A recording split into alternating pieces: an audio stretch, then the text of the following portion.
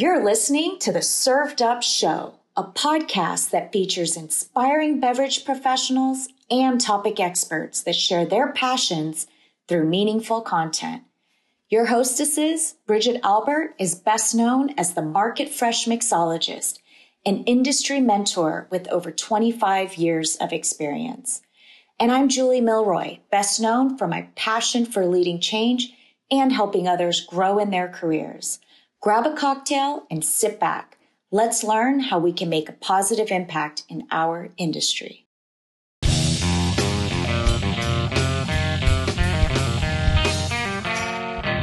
Hey y'all, it's Bridget here. I sat down with Frankie Marshall, the extraordinary mixologist, educator for the BNIC for the country of France. Listen, she knows all about cognac. She is a true expert, and she tells us all about cognac's culture, how it's made, how she enjoys it in a cocktail, and she even sings for us because, y'all, she's also an entertainer. So grab your favorite cognac cocktail and let's start the show.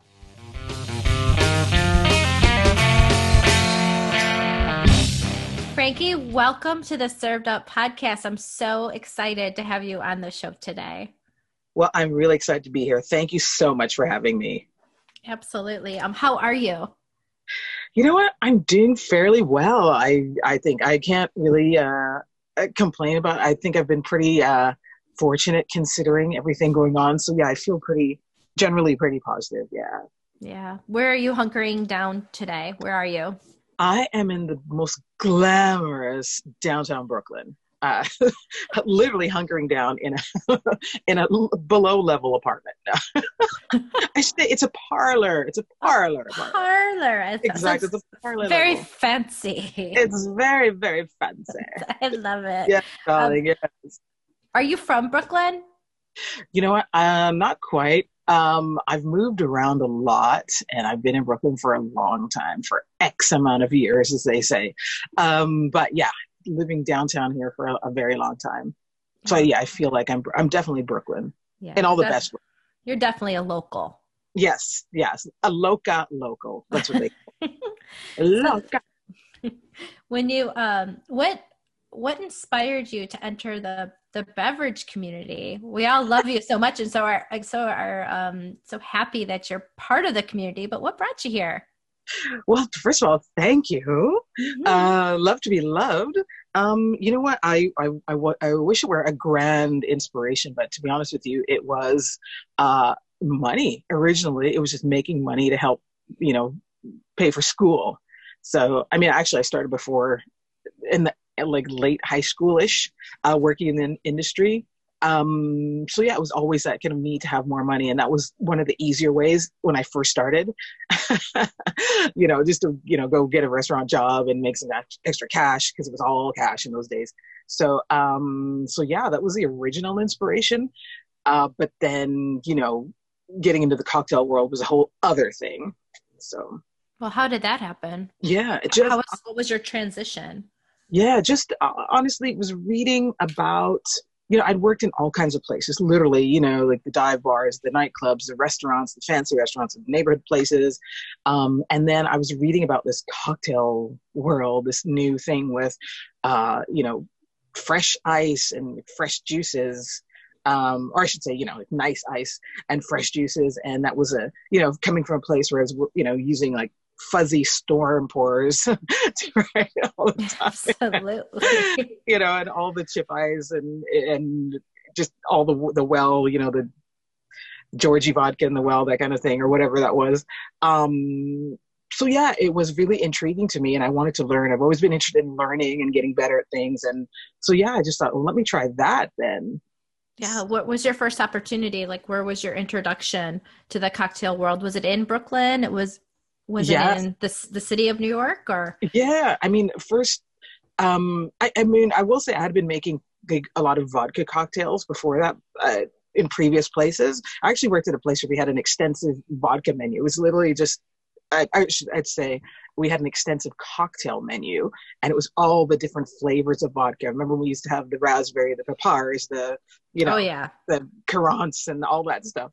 So so I was making cocktails before, but I didn't know about the world of, pre-prohibition or anything like that. So I was applying off of Craigslist, as one does. Yes. And how did that go? Was it legit, first of all? You know what? Craigslist has always been a gamble, but there were a few notable bars that were advertising on Craigslist. Mm-hmm. And I remember applying to a few places anonymously. And then one place, it actually had Julie Reiner's name in it, and it was Clover Club. Mm-hmm. And I'd read about her. Actually, I heard her, I think, on a radio show, someone's radio show. I think it was the radio guy or the restaurant guys, maybe, or something. And then I thought, honestly, I looked at that ad and I went, I have to apply there. After being rejected, mind you, at a bunch of other places. And I didn't know why at the time I was being rejected, because I had a good resume of experience, but finding out later, of course, that I didn't have the cocktail bar experience.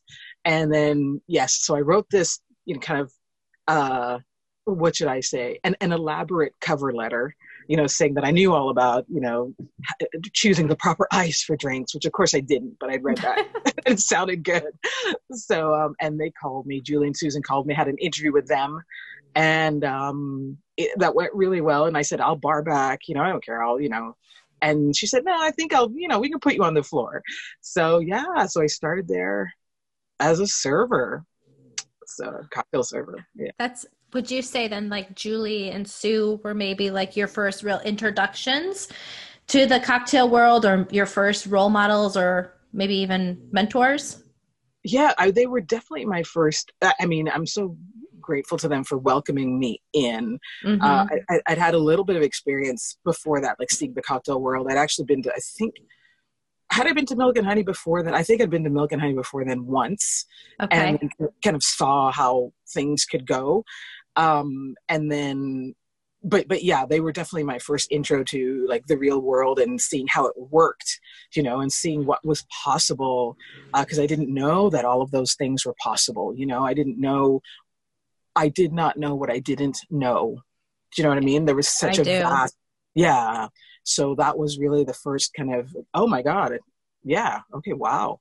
Oh my gosh. That reminds me so much of like when I first met Tony Abou-Ganim. Yes. And that was in, oh my God, 1998 at the Bellagio. I remember hearing him speak and I was like, I want to be just like him. I didn't know any of this stuff. I didn't know we're supposed to put fresh stuff into cocktails and make it taste delicious, Yeah. And now I'm excited about it. And now I haven't shut up about it in over 20 years. Right. Which is really incredible. And I know you've been a mentor to a lot of people, everywhere. And particularly in Chicago. So, kudos to you for that. Well, thank you very much, Miss Frankie. Yeah, of course. You're welcome. Yes. Sorry, I've just quickly on the Tony Abou-Ganim tip. He was actually, he consulted and opened a place here. I think it was called Bar Milano. It was. Yes. I went there a few times. Well, did you? Well, so I applied there, and it was just before I was going on a long trip to Asia, and I had a really great interview with him. And I remember that was actually the first time I'd done tests before. They used to test you a lot here in New York. And that was it was like 3 pages of, describing like how you make gin, the difference between gin and vodka. And he'd written this test. And I remember thinking, oh my God, because usually I used to ace those tests, but this one was really hard. And I had an interview with him, and he said, I'd hire you if you weren't going away. I don't even know why I was applying when I was going away, but who knows? But I thought I'd get a job that someone would say me the job. But it was so I'd actually met Tony way back then as well. Oh, that's really cool. I remember that bar. My gosh, that's a blast from the past. Yeah. And he was so lovely, and he was, really wonderful. Yeah. He's been consistently the same human. Yeah. Over the years, over the past 20 years. It's pretty amazing. Yeah. So you and I share the same affection for the category of cognac. Aha. Sure. Can you tell our listeners what cognac is? Yeah, for sure. Cognac is cognac is 3 things. Cognac is a spirit. Cognac is a town and Cognac is a region as well. So it's actually many things to many people. But the actual spirit of Cognac, it's distilled white wine. So made from primarily Ugni Blanc grapes, and all coming from that region of the Charente and Charente-Maritime in the region of Cognac. Oh, you say that so much better than I do. Your beautiful accent. Beautiful. Where did your affection for this category come from? You know, I don't even know anymore. I've always, I don't know, I was always kind of attracted to Cognac drinks on a menu whenever I saw them for some reason. And again, you know, coming up in bars and restaurants, there was usually only one or maybe two Cognacs on the back bar. But yeah, and I just started to just become interested in them. I think mainly because it was something different that you didn't see that often. And then I entered a competition, a cocktail competition. Actually, it was with the Tales of the Cocktail. I was a CAP. This is so hard to say, but it was the CAP cocktail, the CAP Cognac cocktail competition. It was just for the CAPs, and I entered that in 2012, and I ended up winning that. And yes, and my prize was a trip to the region. So that was actually, it would have been my second time in the region, but my first real introduction to Cognac and seeing it over there. And so I got to go in 2013. And that put me on the radar of the BNIC. And that kind of, you know, that's when the journey started to really snowball after that. Can you tell our listeners a couple things? Like, one, what is CAP? Because maybe maybe they're not even familiar with Tales of the Cocktail. And then also what the BNIC stands for. Right. So the CAP program is part of, so Tales of the Cocktail is a cocktail conference that happens in New Orleans every year. It's been happening, well, except for this year, but it's happened for about, I think it's about 12 years old or 14. Yeah. And the CAP program stands for the Cocktail Apprentice Program. And the cocktail apprentices are the people who work to batch all of the drinks and serve them out for the week of Tales. They do a lot more than that, but that's kind of the short version. So yeah, I did that actually for 3 years. And the CAP program it's helped to really, like, you know, introduce a lot of people to the industry, and you get to meet a lot of people while you're doing that. It's hard work, but it really pays off. Just the networking alone, right? Oh my God. Yeah. Like the networking alone. Definitely. I mean, I met so many incredible people through that because it's your intro because you're already there and you get to, you know, like kind of work alongside of these really industry luminaries. No, not to mention making, honestly, lifetime friendships. Like our friend Kyle McHugh there, he was a CAP also. That's where I met Kyle. And people, you know, like a lot of Chicago people like DDO and yes, who's, you know, you're a huge fan. You're number one fan. Well, maybe number two after your husband, I guess, maybe. Yeah, he's kind of like, DDO's like my son. So right. There you go. Hey, DDO. Yeah, for sure. So anyway, and the BNIC is a Bureau National Interprofessionnel de Cognac. And they are basically a group that's like almost like I want to say like a governing body of Cognac. It's comprised of producers and some lay people as well. And they basically advocate for the category as well as help to establish rules and regulations. Yeah. Mm-hmm. So with that, you know, I know that you are an educator for the BNIC. And how did that come to be? Well, so as far as being an educator, so as I was saying, I won the comp, I went over there, and then I came back, and it was actually randomly, I was in Portland, I was at Tasty and Sons having brunch, and a couple of the people who worked for the agency that represents the BNIC represented them at the time, were coming out of Tasty and Sons, and one gentleman, I have to call him out, Bertrand Blanchet, he's like, oh my God, aren't you Frankie Marshall? And in between, like trying to scoop up my toast or whatever, he said, yeah, I saw that you won that thing and blah, blah, blah. He said, why don't you apply to be a Cognac educator? And I went, oh, mouthful. I kind of went, oh no. And so that was October. And then he didn't follow up again until like December. And it was a week before the application was due. And he said, oh, you need to get this in this week. And I went, ah. So I filled out the application, I applied, and I got accepted. And then, so 2014, I headed off to France again and, did the program. And, what year did you do it, Bridget? Oh my gosh. I don't remember. I would, honest to God, have to look back. It's right. Maybe a decade ago, a while back. Yeah. Right. Because I think, the program this year is 10 years old. So I think maybe I was like the second class to go through. Right. Okay. Yeah. So maybe. So yeah, I mean, it was a great experience. So for those of you who don't know the Cognac Educator Program, they take applicants from all over the world. So my year, there are about, I think, 12 to 15 of us. And you spend, I think we got there on a Sunday. So you spent Sunday, Monday, Tuesday, Wednesday, visiting cognac houses.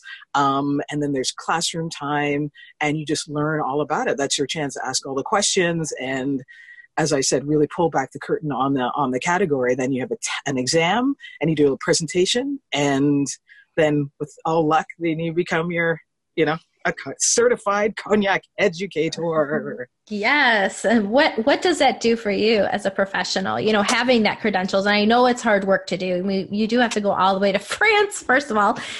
And there's a lot of learnings. Yes. I mean, going to France, it was so taxing. I know, it's awful. So, honestly, it's done a lot for me. So since 14, the year I came right back and I immediately, the BNIC asked me to go back to France and work for Cocktail Spirits to work their cognac booth. So that was great. And since then they've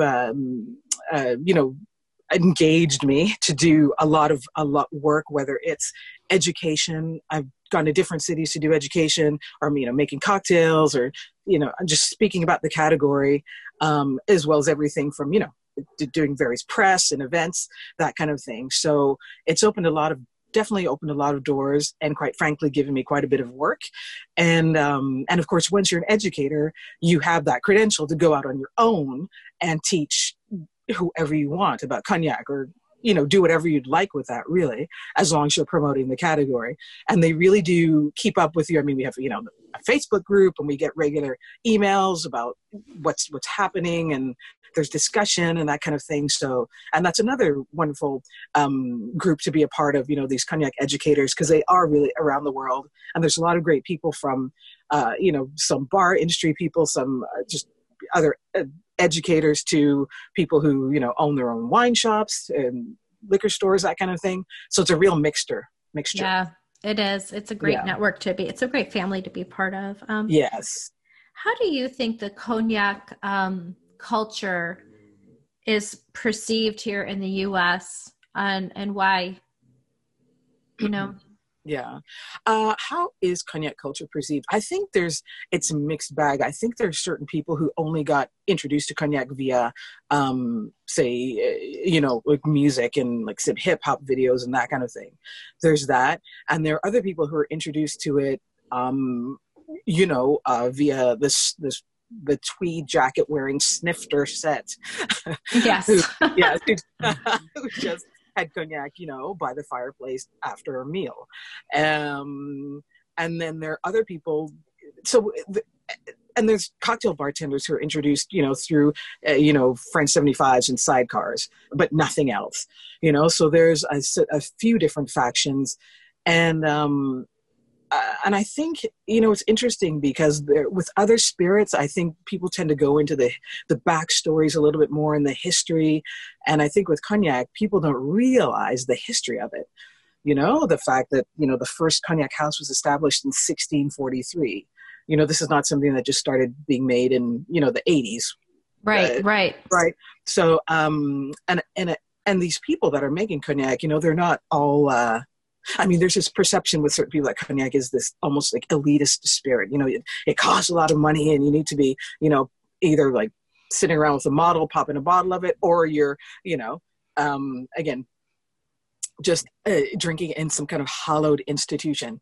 And of course, that's not the case. The people that have been making cognac for these hundreds and hundreds of years, often their families, the traditions that have passed down through families, and they're working people. Some of them are just they're working their fields, or it's a difficult spirit to make, in the sense that it takes a lot of time. And, with grapes, like any other harvest, it's weather dependent. It's dependent on the year. You never know what you're going to get. I mean, there's just so many factors that go into that people don't consider. And I think that's a shame. And that's something that we as educators and advocates for the category are trying to make people realize, dig a little deeper. There is a backstory here.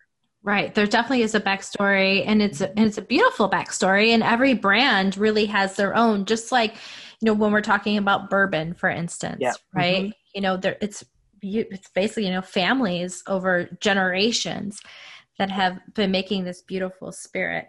One thing I do want to ask you, so I don't forget, is that, how can we as a community continue to elevate and bring awareness to this category, much like Mezcal, meaning that the community really embraced that category, yes, ran with it, everybody loves it, and we're not quite there yet with cognac. And I would really love to hear from you, why is that, and what can we be doing better?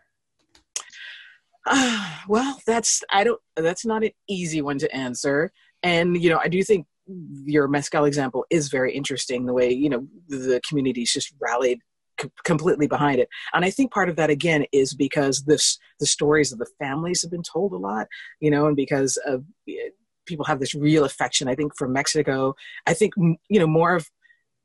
more people have visited, say, Mexico than they have, France. Do you know what I mean? It's it's easier to get to. It's a little cheaper to get to, it's more accessible. So I think that may be part of it as well. People go to Paris, but, they don't necessarily go to, Paris to drink cognac, as you might go to Mexico and have some mezcal or tequila. So, but I think that, again, having people taste it as much as possible, and realizing that it's an accessible spirit, and it is seasonal. You don't just have to drink it in the winter. As a matter of fact, it's really great in a long drink in the summertime. And I think that, especially as bar people, that's easy for us to do, when we talk to our guests, or even now educating people, across a Zoom, or via Zoom. So, again, it's about really demystifying it. And, mixing it with it in different ways. And again, getting to know that backstory and sharing that story about the region, and about the people, really, getting the people involved in it, like showing the stories of the people making the cognac. Absolutely. The farmers, even. Yeah. I think that a lot of us here in the U.S. don't realize that there is a huge agricultural component to cognac. It just doesn't just show up in this beautiful, many times, beautifully crafted crystal bottle that costs a ton of money. It's just put on a back bar in a club. There's so much more behind that bottle that the community, in Cognac, France, they really do depend on that spirit for their livelihood. Of course. Again, like I said, it's a town, it's a region, and most of those people in that region are working in the industry, are touched by it in a certain way, in some way. So absolutely. And again, these are not, rich people sitting around, on their estates. Right. These are still people, like you said, like farmers working fields, dependent on, sometimes multiple crops, but, definitely dependent upon the grapes and the grape harvest. And again, I can't impress enough that, they're so affected by weather, with hail or frost, that kind of thing, that you don't always have, these great yields every year. You don't have a great harvest.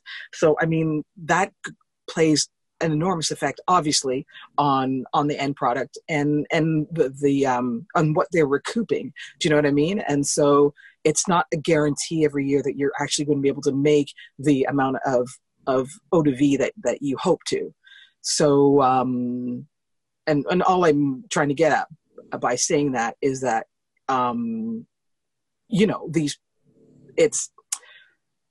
I guess I'm just trying to say that not everyone's just sitting around, on bags of money with their cognac. People think of certain brands like there's cognac money there. Well, certain brands definitely have cognac money, whereas so many other brands, and there are many other brands outside of the big 4 or 5. Mm-hmm. Many, many small brands that people have never heard of. Where you have again a small family dependent on that brand. So. Absolutely. Can you tell us a little bit about the different farming regions? Because I think that many don't even realize that depending on the grapes that come out of the different region really does affect the flavor, when they're producing cognac. Definitely. So, yeah, so definitely. I mean, we those growing regions are called crus, Crus, and crus can mean different things in different wine regions in France, but for our purposes, a cru is a growing region. So in Cognac, we have 6 of them. And it's kind of, if you look at it, it's almost like a dartboard, with the bullseye in the center being an area called the Grande Champagne. And then as we spread out around that, you've got the Petite Champagne. Then we've got a small area called the Borderies. The largest area is called the Fin Bois. And then we have the Bon Bois. And then the Bois Ordinaire, or the Bois à Terroir, they call it.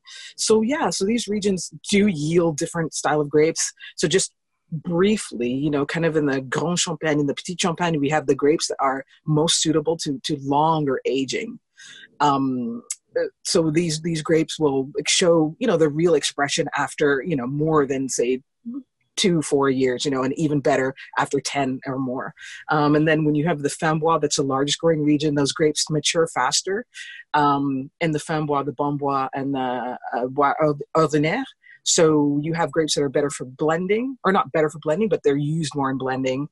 And for the younger Cognac, and the Borderies are generally known for more kind of a delicate, more floral, some people say they have notes of violet or even chestnuts in that area. That's kind of the short version. And of course, you've got different soils in all of those areas as well. But the primary soil type is limestone and chalk over some clay. And of course, you've got more sand out towards the outer regions where the Atlantic Ocean is.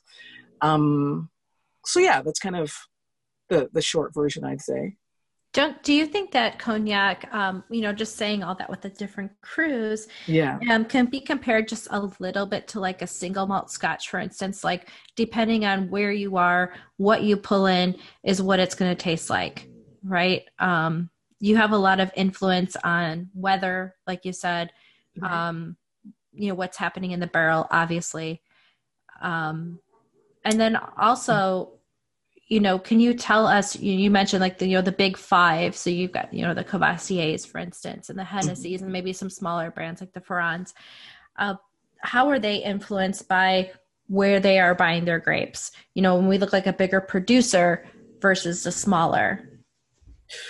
Okay. So let me start with the second part of that. So with the big houses, yes, the top 5, you've got the Hennessy, Remy, Courvoisier, Martel, and then probably Camus after that. Mm-hmm. And then hundreds of other brands. So it depends on the brand. Like some of those brands definitely have their own vineyards, but of course they can't produce enough. So then they work with wine growers to produce, to give them either wine, and sometimes to give them distilled spirits or distilled eau de vie already that they can then take to blend and age.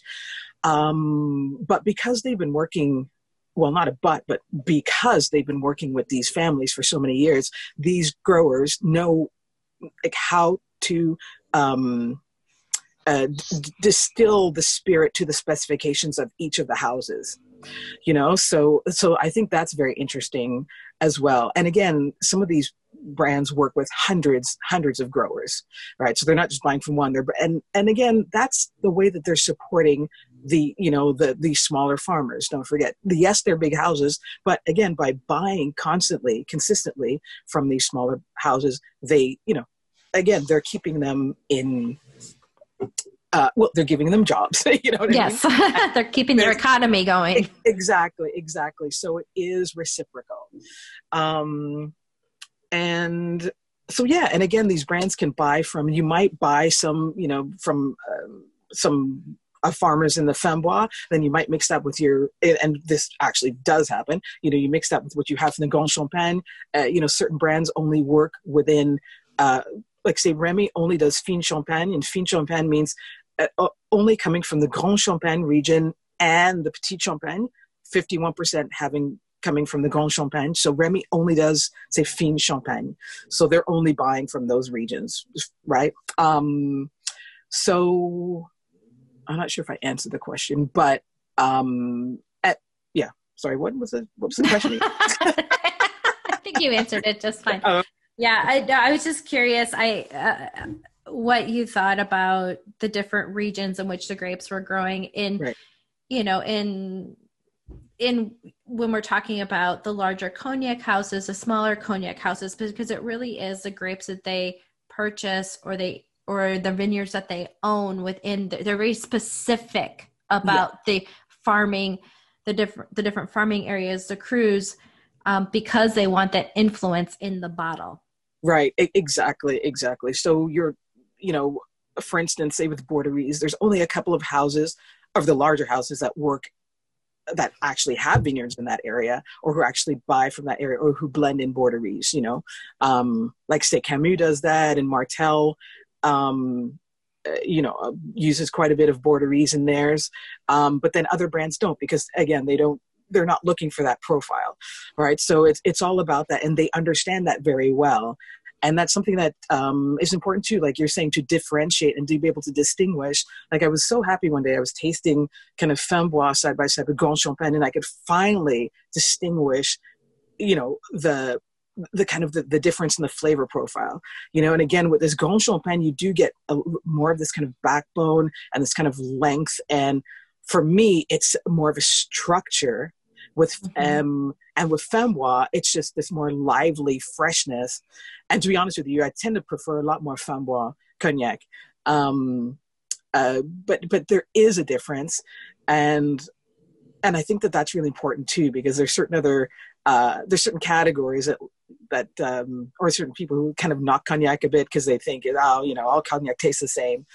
But, they haven't tasted around enough. Do you know what I mean? They haven't tasted perhaps these smaller houses, or these renegade producers who are doing things differently.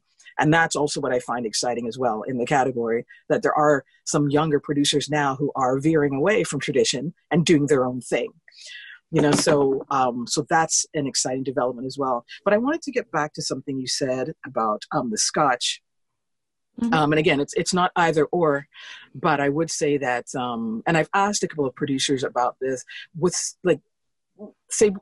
Scotch, I don't think that the end result is so dependent on their raw material. I don't think that there's a sense of terroir with their barley, as far as like where they're getting it from, that kind of thing. So, and that's the difference, I think, with, say, because you brought up the Scotch. Absolutely. With cognac, it's dependent, perhaps not so much on the grapes, because most of cognac is using Ugni Blanc. But definitely the terroir is very important. And I will say I have been lucky enough to taste some single variety Montille and some Folle Blanche and maybe even some Colombard, which are a few of the other grapes that are allowed in cognac. And there's not that much of it, but when you do taste it, it's incredibly different and it's amazing to taste. And I wish I had more of that. I wish we could have some right now. Right. Yeah. Do the French drink cognac? Not as much as one would think. I think in the cognac region they definitely do, and you'd probably find it at first in a highball, in a long drink, like with, say, ginger, and sometimes cognac tonic. and definitely, you know, they're drinking it neat as well, but not as much kind of around the country, although that has started to change. You know, I liken it to you know, kind of where we were with bourbon and rye. Yes. I mean, I don't know, I want to say more than 10 years ago, maybe 10, 12 years ago, you know, it kind of started to pick up with Mad Men and, you know, people wanting to drink old fashions and that kind of thing. But before that, you know, for many years, it was a grandfather, you know, or grandmother's spirit, right? You don't touch that. That's the old. Right. So I feel like in cognac, and anecdotally, I've heard that was kind of the case as well. You know, it's like, you know, Meme and Grandpapa were drinking that stuff, so we won't touch it. But I mean, thank goodness for, again, like a younger generation of bartenders who, you know, there was that bar that still exists, you know, Le Syndicat in Paris, that started, well, when it opened, and I think they still do use only French products and French spirits, you know, in places like that really championed, you know, the local products, local liquids. Yeah, I can tell you the first time I went to France, gosh, I think it was like in 2005. And I couldn't believe how the first time I went to Paris, you know, I'm like, where's all the cognac cocktails? Yeah. I'm going to all these bars. I'm like, I don't see any. Yeah. Like, none. Not even a darn sidecar. I'm like, what is going on? No, I don't want a Red Bull and vodka. Yeah. Paris? I really don't want that, Paris, with no ice. No thanks. I'll pass. I'll get a bottle of champagne instead. You know, what the heck? What's going on? Yeah. And so it is good to see them maybe embrace and take pride in their spirit, because it is beautiful and it's not easy to make. And can we talk just a little bit about how they project, you know, how something's going to taste maybe 10 years from now, 20 years from now? You know, what does that process look like? Because for me, I think that's really fascinating on how they are really able to keep their liquid very consistent, you know? Yeah, that is, you know, it is pretty fascinating. I really just admire and am in awe of these master blenders, the maître de chai, you know, who really can, you know, take this eau de vie just right, you know, after your second distillation, you know, right off the still, and decide that, okay, this stuff is going in, this is going to be a young cognac. This is going to be a VS. We're going to put it in this type of barrel for this amount of, you know, in this type of cellar. And then this, you know, this eau de vie over here is going to go into this type of barrel. And this is going to be our XO, you know, or our XXO now, or our VSOP. And it's pretty incredible that they can, you know, and they do that all, like most of that through tasting. You know, it's about tasting and then the art of blending, you know, blending the younger with the older, or the mid, you know, the mid-range or the middle, you know, when I say mid-range, I mean, you know, something that's been aged for, say, 4-6 years. And it's just an incredible exercise in blending. And I almost hate to use this term because it sounds like marketing, but it really is about know-how, you know, or the savoir-faire. And again, passed down through generations. Sure, the distillation you can do, you know, with a computer these days, but the blending, you can't. Right. You know, it's about tasting, and it's really about having that knowledge. You know, and again, we're talking about something that, you know, a minimum of 2 years aging, right? So you're sitting on that and you're waiting for it. And then your VSOP is it's 4 years. And then your XO, it's 10 years, right? And they've got the newer category now of XXO, which is 14 years. So you know, this is a waiting game. Yeah. Yeah. And I thought about, could I ever make cognac? I don't think so, because I'm too impatient, you know, and it's, you know, as a lot of master blenders say, they're not making cognac for themselves. They're making it for the next generation, you know, so. Is being a master blender something that is passed down through families? Do you see it generational? It depends. I would say there's certain houses that are certain families, like the Fillous, for instance. And I'm not saying I know them well. I've met a couple of the gentlemen there, but the Fillous family traditionally had been blending for Hennessy for years and years and years. So that's one family that I know of where it was really kind of passed down. But now it's really just, I mean, there's a lot more different people and a lot more women in female master blenders for sure. And that's not new. They've been around for, you know, years now, but you know, a lot younger people coming into it. So I think it really depends a lot. It depends.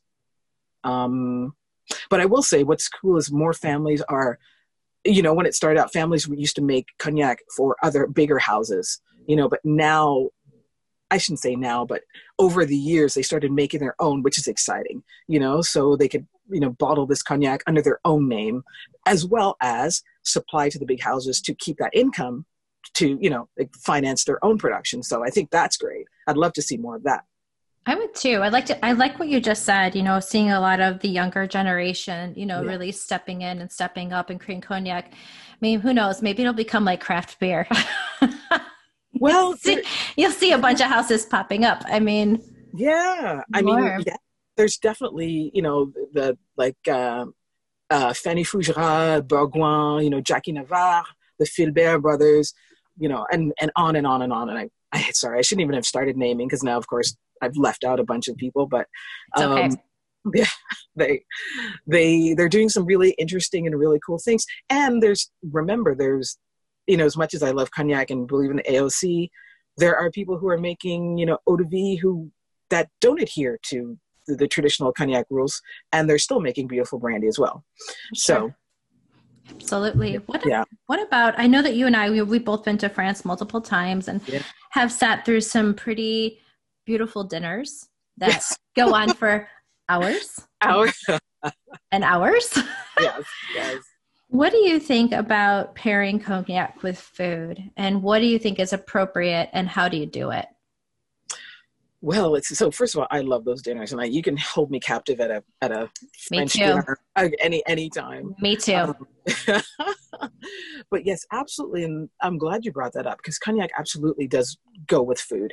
The things to look out for.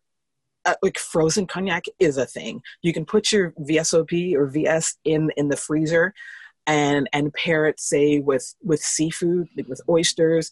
And again, like, you know, for anyone who's had frozen, say vodka, you know, there's a reason why people keep it in the freezer. Because when you take it out, when you go to drink it, the liquid becomes kind of more viscous, and you've got some more body, and the perception of the alcohol is lowered. So that's actually a wonderful way to drink your cognac as well. And so yeah, I like VS with, you know, seafood. I've had lovely pairings with kind of raw fish and young VS expressions. And then with VSOPs, you can start, I mean, anything from like roast duck to like a blue cheese to you know, just more of the savory kind of, I guess like charred foods. And then, you know, XO with most desserts is an easy pair. But, you know, there's a cognac app, food pairing app that you can download as well. So if you have any questions about that, go get the app. Well, tell them what the app is. Yeah, it's this cognac food pairing app. Actually, if you go to cognac.fr or cognac. Oh my God, I've got to actually look up the proper website now. I just forgot exactly what it is, but yeah, there's a cognac website, and it's actually Culture Cognac. I think it's culturecognac.com. That's where you can get the app and like food pairing ideas and all of that kind of thing. I love that because, you know, I think that, and tell me if I'm wrong, but I know when I first started bartending was well over 20 years ago. Yeah. And I remember I would get so excited when somebody ordered cognac because I knew I was going to probably get a big tip because, you know, can you even guess what they would order? Wait, the cognac? Yes. Oh, you mean what brand? Yes. Oh, Hennessy. Well, they'd order Hennessy, or they would want like the Louis, or, you know, something that was Louis XIII. So expensive. Like, I just want the best. And this was over 20 years ago. And then I'd run in the back, honest to God, and I'd take the coffee pot.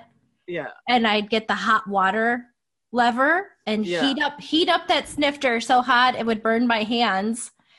And then put that $100 shot of cognac in it so proudly and and just praying for that big tipper, right? Yeah. And thinking I'm giving the best service in the world on the planet by doing this.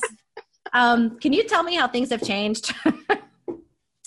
Oh my God. Well, things have changed a lot. I will say that people actually now will order cognac cocktails without prompting, which is wonderful. I still, there is sometimes still a hesitation. I had the last bars running, I had cognac cocktails on the menu, and I remember a woman came in and she said, "Can I have this?" It was a French 75. She said, "Can I have this but with gin? Because I want it to be, lighter." She said, "I want it to be, And I said, "Listen, just taste it. I'll make it for you. Taste it. If you don't like it, I'll drink it." There's still a little bit of that misconception out there, but for the most part, people were just really into drinking these cocktails and open to the discussion about them, and I will say, and also people are more interested in tasting different styles, which is really exciting, now to see. So, and again, I think a lot of the, different bartenders around who've actually put all these cocktails on their menu, because I think for a lot of people, that's the good gateway. That's the entry way for people, for consumers in particular, because they might not say, we're not at the point where people are going, the way someone would say, "Give me a Scotch rocks," or, bourbon rocks. They're not quite saying, "Give me a cognac rocks," Right.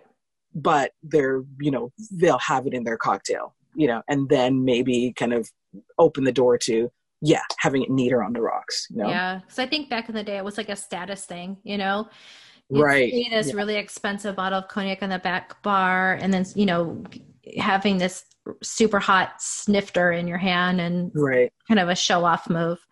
And now I feel like, at least in Vegas it was, okay. Right. And so Sure. now, for someone like yourself to say, "Hey, guess what, guys? It's refreshing. Yeah. You can drink it with ginger ale. You can maybe have it in a fresh sour, it doesn't have to be so pretentious. It's actually a beautiful spirit made by beautiful people. That's delicious." Yes. And, if we get rid of some of those snifters and bring in the tulip glasses, that would even be better. Wouldn't that be amazing? Yeah. Yes. Because, not only are they better for, getting the kind of the aromas to your olfactories, but they're also, they don't look as heavy and wintry as a snifter does. For a lot of people, snifter says wintertime and, warm the split in your hand. But, if you've got this beautiful tulip that you're delicately, twirling around your fingers, that's a nice look and just a better way to drink it, I feel. But again, drink whatever out of whichever glass you'd like. Just keep drinking it. Just keep drinking cognac. What is, just keep drinking it. Yeah. What's something that you wish people knew about the category that's probably not talked about so much? Well, aside from the things that we mentioned that, about the history and the connection with the people, I'd say again, the seasonality, and just the versatility, I should say, the versatility, because there really is a wide range of styles. And again, there's so many people that I've heard, like the naysayers always want to say, it just tastes like this, it doesn't, there's just a range. There's, anything from, unadulterated cognac to, undiluted to, just a variety of styles. And you just have to find them, they are out there. And, special note to all those importers, like start importing, cognac from different areas, go find those smaller producers. I'll help you. If you need it. There you go. You hear that? Yes. Frankie will help you. Exactly. I will go and find them once everything opens up again. Yes. But yeah, they're definitely out there. It's just a matter of getting them here, getting them here into the US, and getting them into people's hands and in bars, that kind of thing. So I think that's been part of the issue, is that we tend to get the same things over and over. So kudos to those importers who are trying to bring in new things, but we need more. We need more of that. Yeah, we absolutely do. Can you tell us what the difference is between cognac and brandy? Well, cognac is a brandy, but it has to come from the certain region in France, which is the Charente or Charentine region. So the cognac growing region is comprised of those two areas. And so the cognac as an eau de vie or a brandy has to come from that region and adhere to a certain amount of other rules. Double distilled, using copper pot stills, minimum ABV of 40%. And there's a few other rules in there as well. Minimum 2 years, aged in oak. Whereas a brandy, of course, can be made from any fruit. But like a great brandy can come from anywhere. But to be called cognac, you have to adhere from those rules and come from the designated cognac AOC. Mm-hmm.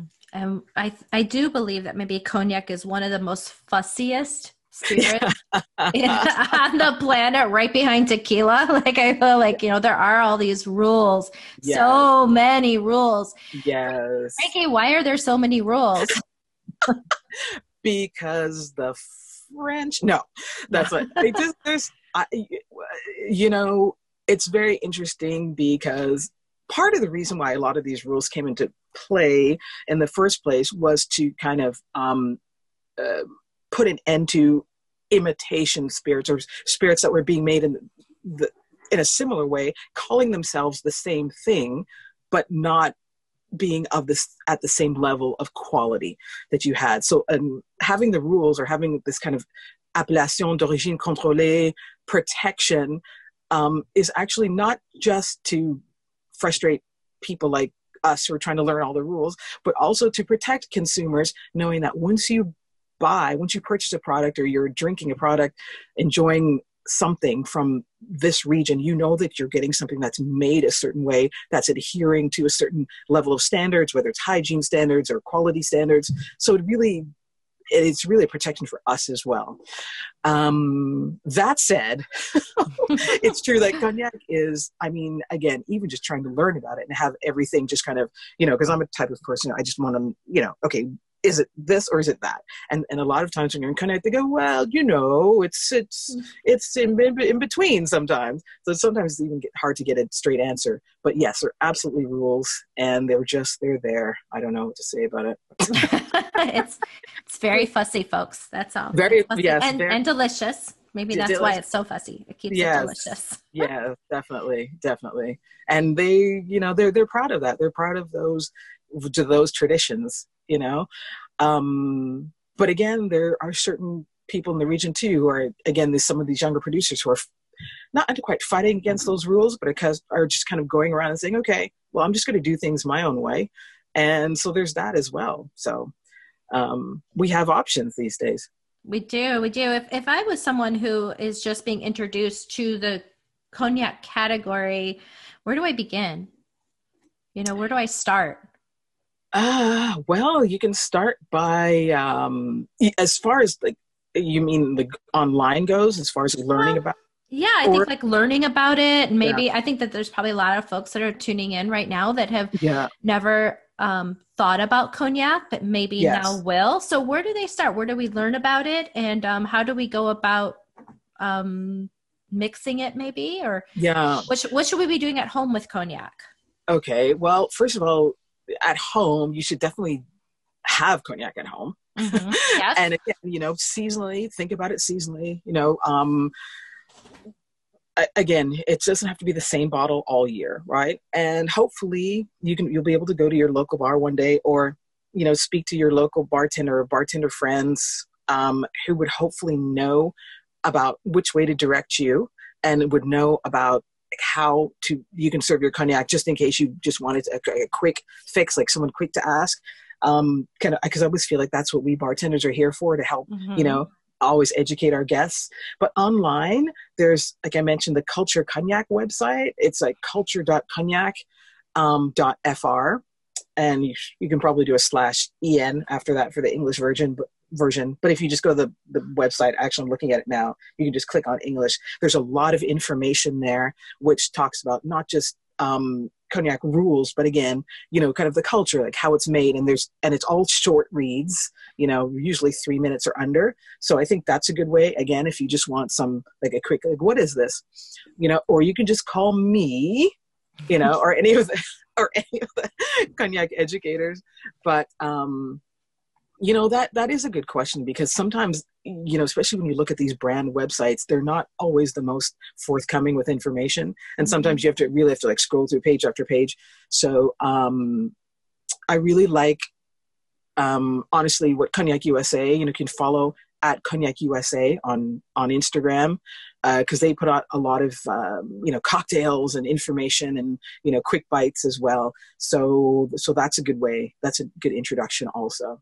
Yeah, that's great tips. Do you think that in your home, if you've never purchased a bottle of cognac or have never tried it before, would you recommend that folks start with a VS and kind of just work their way up through the marks? Again, it depends how you're drinking. What I would say, if you normally drink your spirits neat, and if you're kind of like the once a week Saturday night, neat drinker, you might want to start with something a little older, like a VS to an XO. But if you're the kind of, just want it to have a versatile cognac to sit on your bar cart, then I would definitely go for a younger expression like a VS. Because then you can sip it, but then you can also mix with it as well. You can play around with it a little bit more. I know that I'm in actually a Facebook group, a brandy group, and there's a lot of these whiskey drinkers who are, turned to cognac, and they're definitely drinking it a certain way. They're definitely not mixing it, so they're kind of going for the really older expressions, and that's fine too. So I think it's really, you should decide, how you'd like to drink it at first. And of course there are many ways. Maybe you're going to buy 2 bottles, but, and then experiment. And that's the great thing about us in bars as well. Again, when we can fully go out, is that you can go to a bar and experiment. You know what I mean? You can, if you don't want to make the jump to invest in the bottle right away. And we can still, at the moment, depending on where you live, still go out and have a cocktail. So, maybe, support your local bar and, go out and order a cognac cocktail and, talk to your bartender.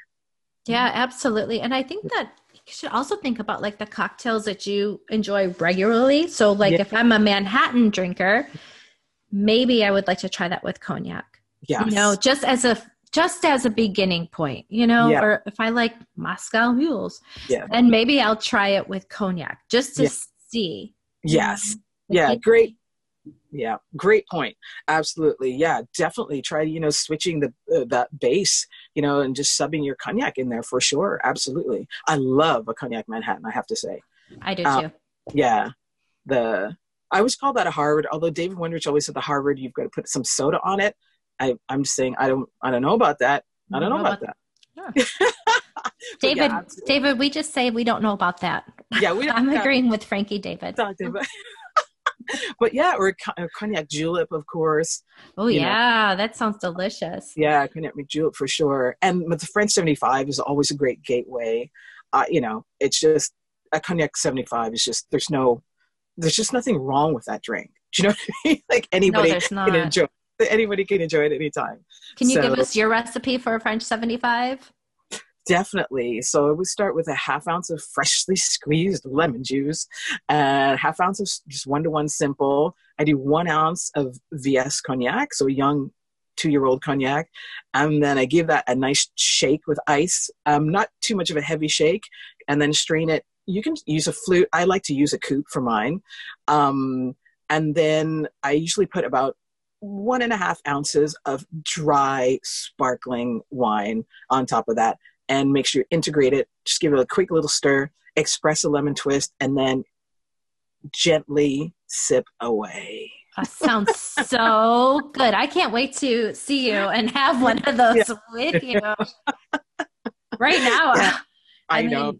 With the weather changing, I have to say, so I'm located in Southern Illinois and it's cold outside. Yeah. So one of my favorite cognac cocktails is I love to make hot butter batter. Oh. And I love to put cognac in it and make a nice hot drink. Yes. When it's freezing out and I'm outside shoveling snow, I love to come inside and enjoy a hot banana buttered cognac. That sounds amazing. Absolutely. That sounds great. Or like put cognac in your hot chocolate. Oh my gosh, it's so good. Definitely. Oh my God. Anything like that works so well. Just put it in your tea. Yes. You know, in your morning Earl Grey. Mm-hmm. Yeah. See, cognac tastes good with everything, guys. Yeah, yeah, it's true. We're not just saying it. Try it for yourself, and see. So it's, I really do believe it. And that's why I'm so excited working with the category, because it is a category that I really do believe in. And that I'm just so happy about that, Oh, yeah. and I will say one last thing that I was like to say is that, I became a cognac educator in 2014. And ever since then, cognac sales and exports have slowly crept up year after year after year. And I don't know if that's coincidence or not, but I don't think so. Because when I think of cognac, I definitely think of you. So I do think that you are the number one ambassador of cognac. Period. Amen. I mean, really, that's why I wanted to talk with you, because you are the expert more than us all. And I know some of that is because you do love the French culture. I do. I do. Well, first of all, thank you for that. And it's not like I know more. It's just that, I guess I've been blabbing a bit more than other people, maybe a little louder.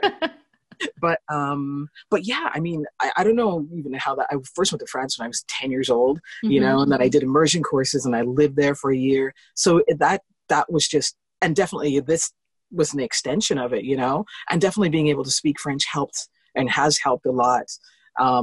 Just, getting those little bits of extra insight sometimes with producers or, or even like reading articles, that kind of thing. It's definitely been helpful. So yeah, I've, until this year, I had gone to cognac about every year for about the last 7 years. And 1 year I went twice. So I had a good run there. So I'm hoping, to return next year, but we'll get you back there for sure. You'll go back. I will go back too. I was supposed to go this year to Paris and, but c'est la vie. Yeah, it is, right? C'est la vie. That's so true. C'est la vie. Mm-hmm. Yeah. Yeah.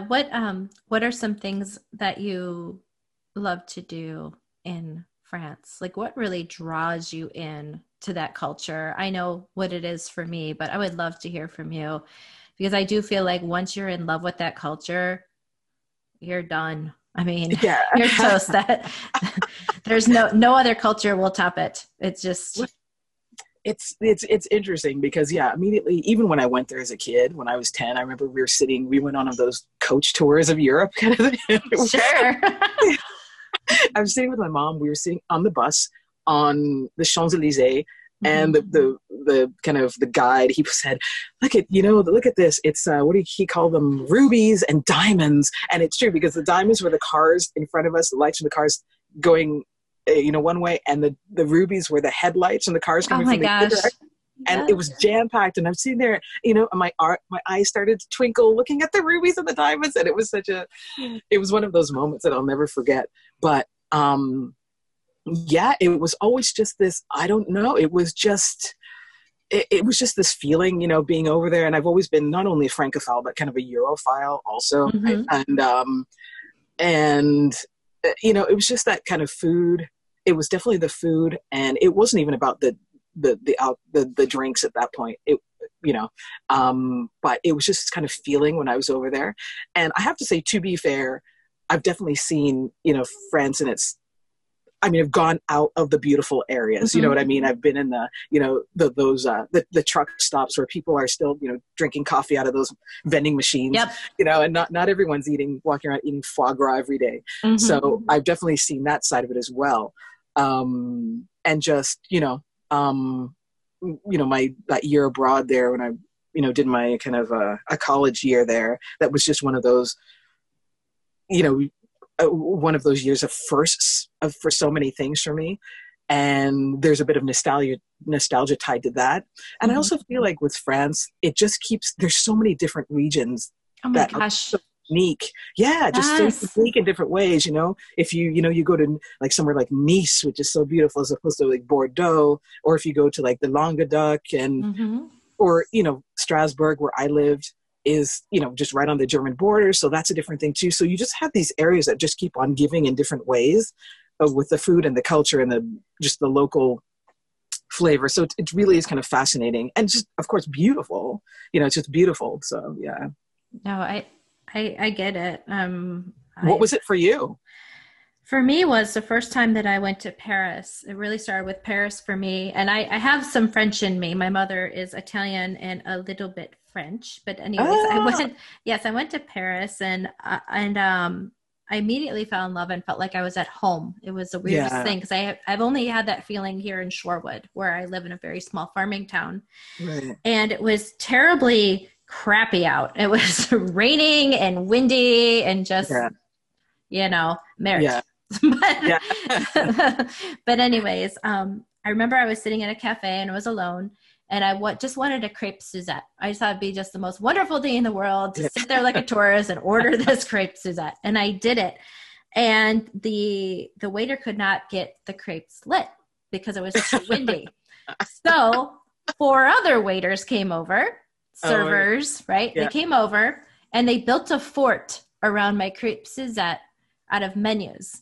And people sitting around me, started watching what was happening because it was very comical. They're grabbing it. They were so excited. They're trying to get it lit. They couldn't get it lit. Oh, let's get another menu and build this fort.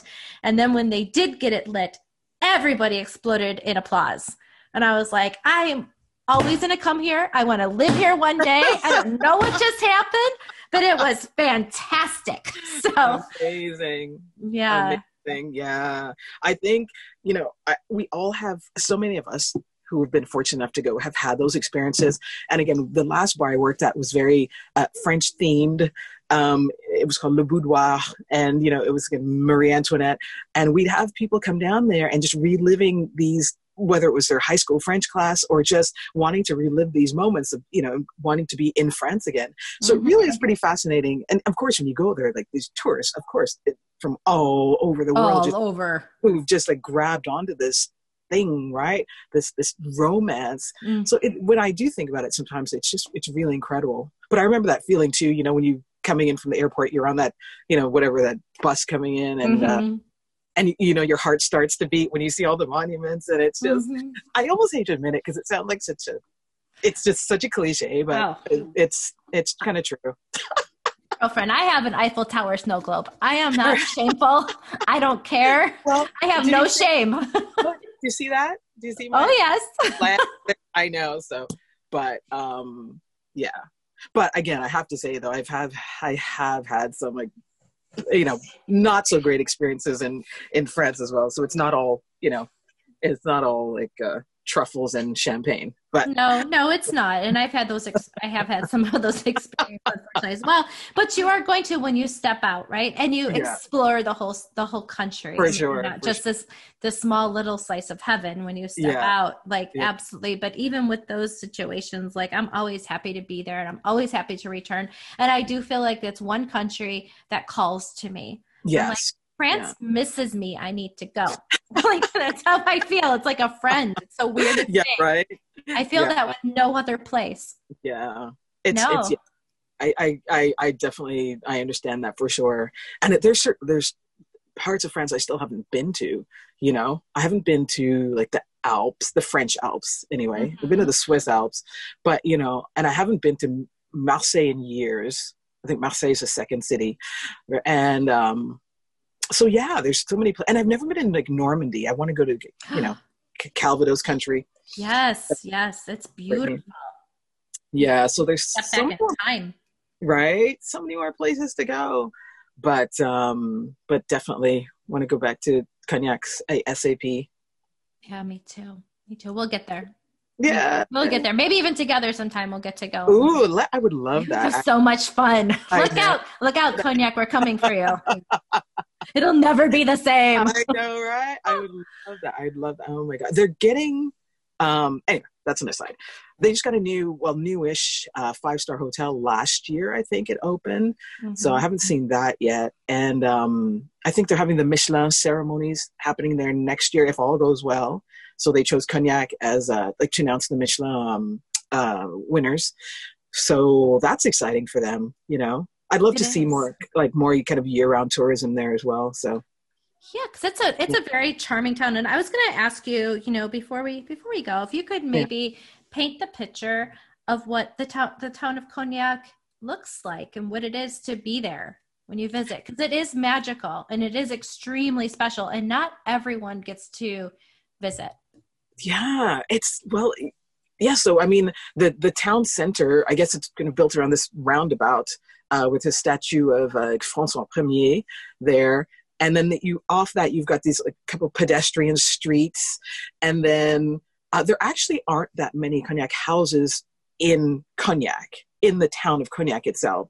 There's a couple that have their visitor centers, but of course, most of it is around that area, around in the surrounding areas, like Gonzac and Jarnac and other places like that. But, and you'll see like fields you might see some sunflowers. And of course you see like beautifully manicured, grapevines for, kilometers and kilometers. And it's just, just very picturesque. And, but the actual, of course, and then you've got the Charente River, right? Which is, of course, hugely important. We didn't even talk about that river, but that was the gateway in and out of Cognac. And then on the other side of the river, you have, many more developments. You've got the wonderful Bar Luciole, which is a wonderful cocktail bar. And so yeah, that's kind of it. The actual town itself is quite small, but the town center, I should say. But then, yeah, once you start driving out, you'll see, that's when all the excitement starts, really. Yeah. So, oh, it's such a charming place. To me, it looks like something out of a fairy tale book. Yeah, definitely. With all those, for sure, all the stone homes and those magical farmhouses and that kind of thing. It really is beautiful. I know, I miss it. At Bordeaux and the drive-in from Bordeaux, but most people might get off the train. They get off the train in Angoulême, and that's a nice drive as well. So that's beautiful. Yeah. What do you think is next for the category? What do you think is next? Definitely more. I see more innovation happening, more experimentation, and I think that. Well, I think that there are conversations about, I shouldn't say which way to go, but about kind of perhaps the not quite loosening of regulations, but perhaps changing to reflect the times. And I think there'll be more transparency because consumers, whether they're bar professionals or other, are demanding it, as with everything else these days. Sure. People want that transparency. So, I think, I can see that. And again, just the kind of, I think a lot of the larger brands are paying attention to what's happening, around the world and like in other categories. And I think we'll see, like I said, more of a move to kind of change with the times. I don't see Cognac being stodgy, as there's kind of been this perception. So I see that like innovation and just more sales. The sales are just going up. They've continued to go up around the world. I don't see that stopping. And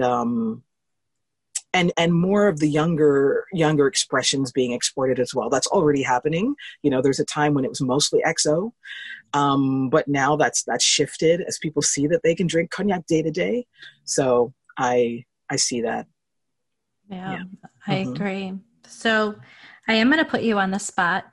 Uh-oh. I know. I'm not going to tap dance because you all only hear us. You don't see us. Maybe if you saw us, I would kick back my chair and move my dog out of the way.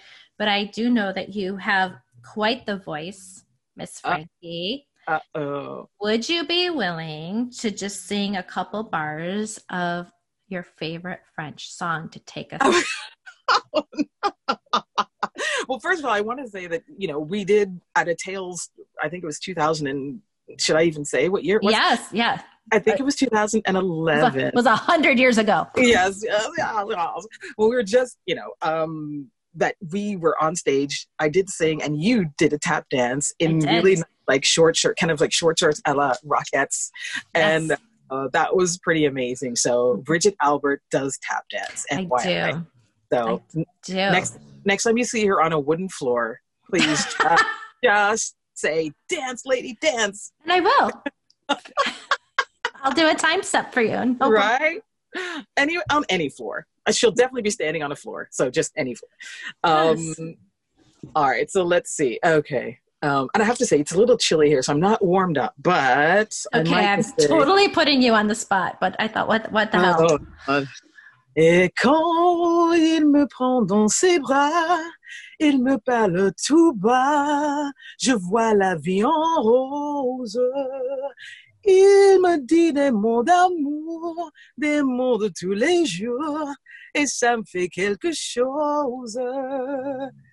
Il est entré dans mon cœur, une part de bonheur dont je connais la cause. C'est lui pour moi, moi pour lui dans la vie. Il me l'a dit, l'a juré pour la vie. And I'll leave it there. Brava, brava. Merci beaucoup, madame.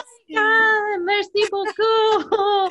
No, on a serious note, thank you so much for inviting me here. It's really been a privilege and an honor to speak to you. Thank you so much for asking all these great questions, and it's been really wonderful. And it's lovely to see. You can't see, but Bridget Elf's beautiful blue eyes are like stunning me through my screen right now. I can barely watch everything. Thank you for being so amazing and so gracious for coming on the show, Frankie. I hope that you come back. I hope this is not the first time that I speak with you. That you come back and we will tap dance and sing our way through Cognac. Exactly. Come hell or high water, hopefully in 2021. And I do want to wish you great health and peace, and to please stay safe, my friend. Likewise. Thank you so much. You said it eloquently. I'll just say right back at you. Thank you so much. Okay. Merci beaucoup. Merci, madame. Au revoir. À la prochaine. Au revoir. Thanks for listening. Served Up is brought to you by Southern Glazers Wine and Spirits. Produced by Zunu.online. Music by We Killed the Lion can be found on Spotify. Make sure to subscribe to be notified of future Served Up episodes. Cheers!